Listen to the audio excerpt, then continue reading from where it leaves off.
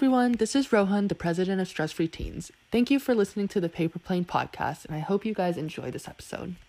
Today we have a super special guest whose name is Miko Fogarty, and I'll let her introduce a little bit more about herself. So, Miko, do you want to talk a little bit about who you are and what you've been up to recently?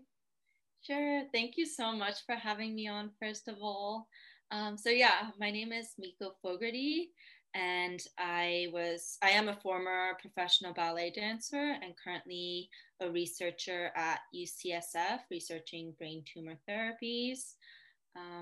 That's basically me in a nutshell. I can go more in depth a little bit later, but that's me. Yes. So, like you mentioned, you were a professional dancer for a long time. Can you talk a little bit about your experience as a professional dancer and relation to like mental health and stress? Yeah, for sure.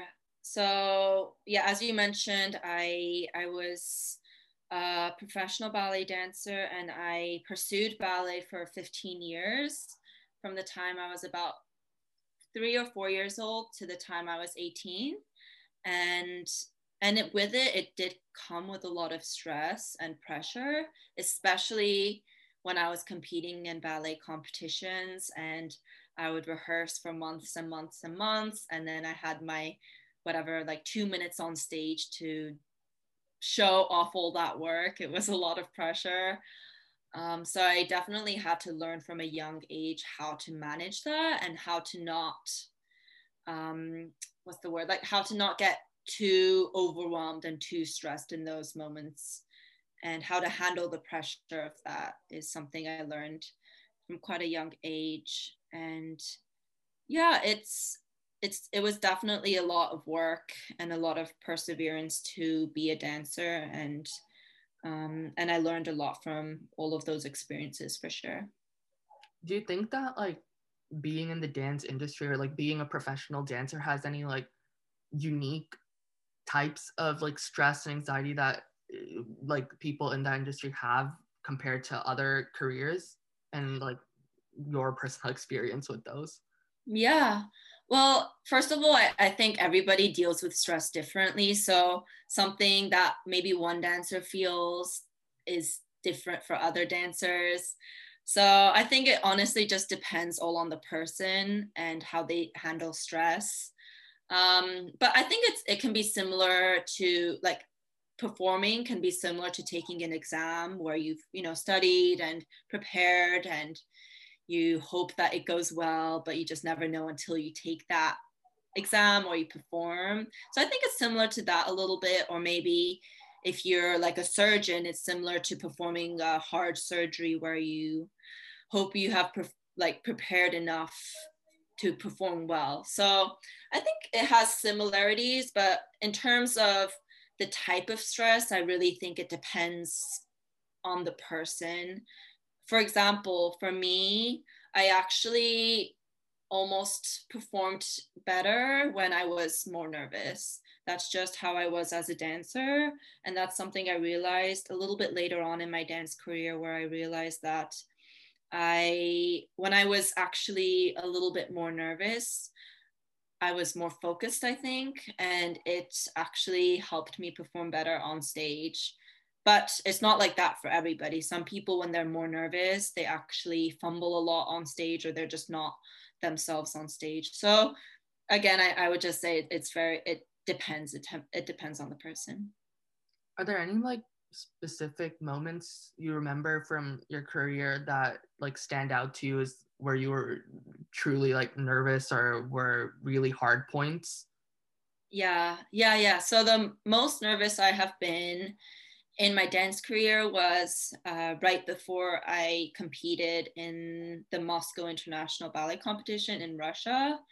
I had prepared for that competition for like so many years. It was years that I prepared for that competition, and it was something I had been working up towards for many years. And so when the time came that I was flying to Moscow and preparing, I was just so nervous for about 2 months, where I just that like knot in my stomach of being so nervous just did not leave. It was just there for 2 months. And but It was almost intentional because, as I said earlier, I knew that I performed better when I was nervous. And leading up to that competition, a lot of the other big competitions I had done well up until the final round. And in the final round, something in me had relaxed. I wasn't as nervous, and I had always made a mistake on stage. So when it came to Moscow, I told myself that I had to stay focused and I had to almost stay nervous and until the very last moment. And so it was a little bit intentional that I was very, very nervous and a little and stressed as well.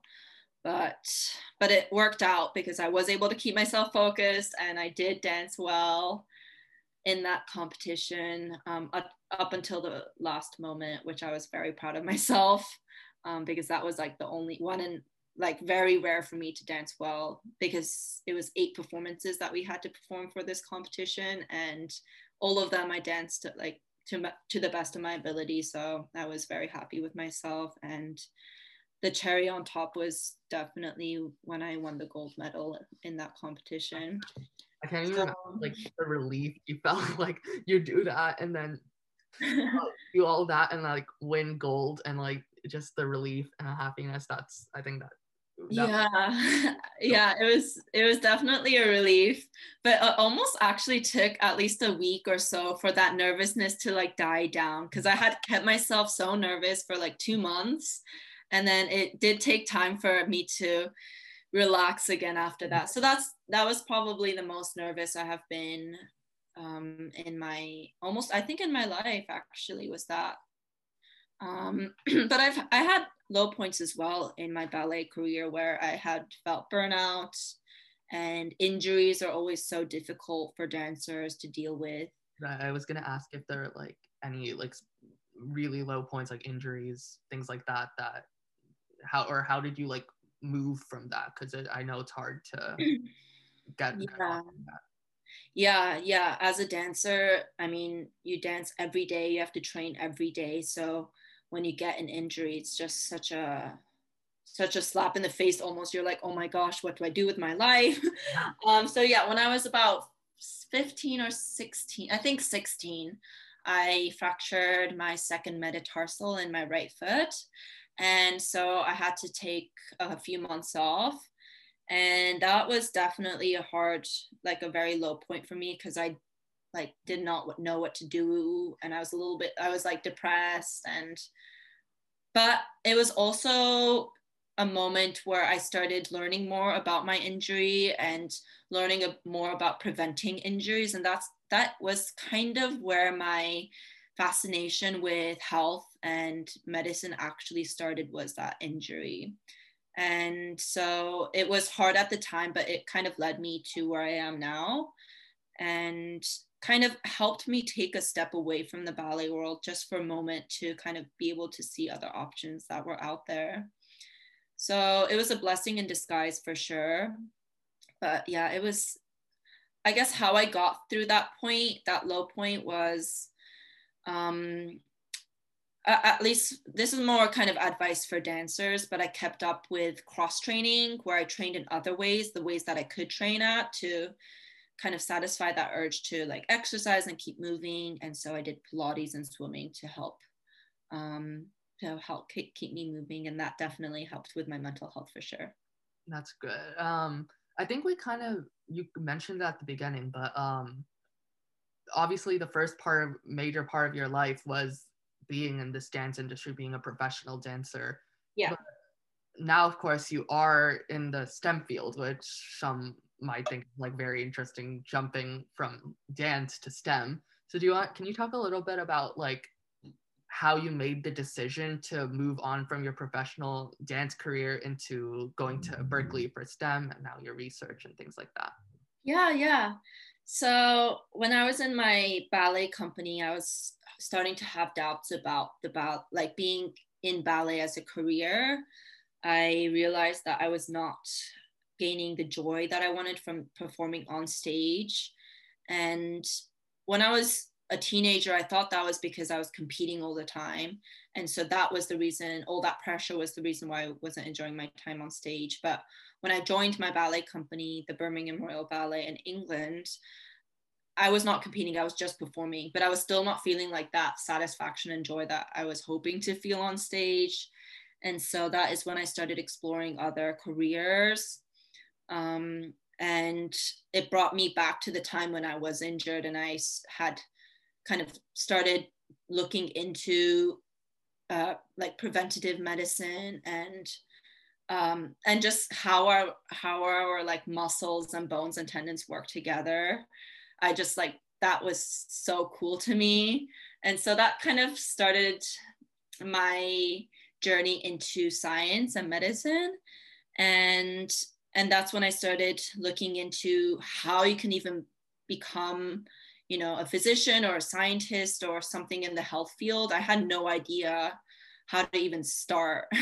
But I started doing more research into that, and I realized you have to go to college and then some sort of professional school after that. And then I actually started at community college at first because I was not ready to go straight into Berklee. I had done online school for both middle and high school to be able to accommodate my training for ballet.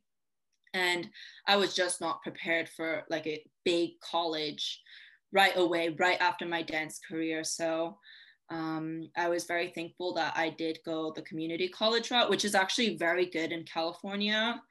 I definitely recommend community college for students like me. And I did my first 2 years at community college. And then I realized how to study. I realized how to get back into academics.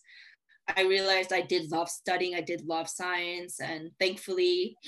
And then I transferred after 2 years into Berklee as an integrative biology major, and was there for two more years. And then I graduated this past May. And yeah, it's just been such a cool journey, and science is amazing. And so I want to continue. And that's why I'm researching right now at UCSF. So that's kind of a little bit about my journey into science. And you kind of touched on it, like you went to community college first because obviously like going from online school for so many years, it would be very hard to jump into like one of the biggest like universities or colleges in California. For sure. Even through that transition, like were there any like struggles or parts where you remember where it was like hard to get back into the swing of things, or maybe even like you felt like it was a bad decision to leave ballet possibly? Yeah, so actually when I was just about to start my freshman year at my community college, I was so nervous. I was going to take just general chemistry and calculus and a few other classes. And I did not know if I was ready. I didn't even know what to put in my backpack for the first day because I had just not gone to school in forever, since sixth grade. Sixth grade was the last time I had actually been in like a classroom.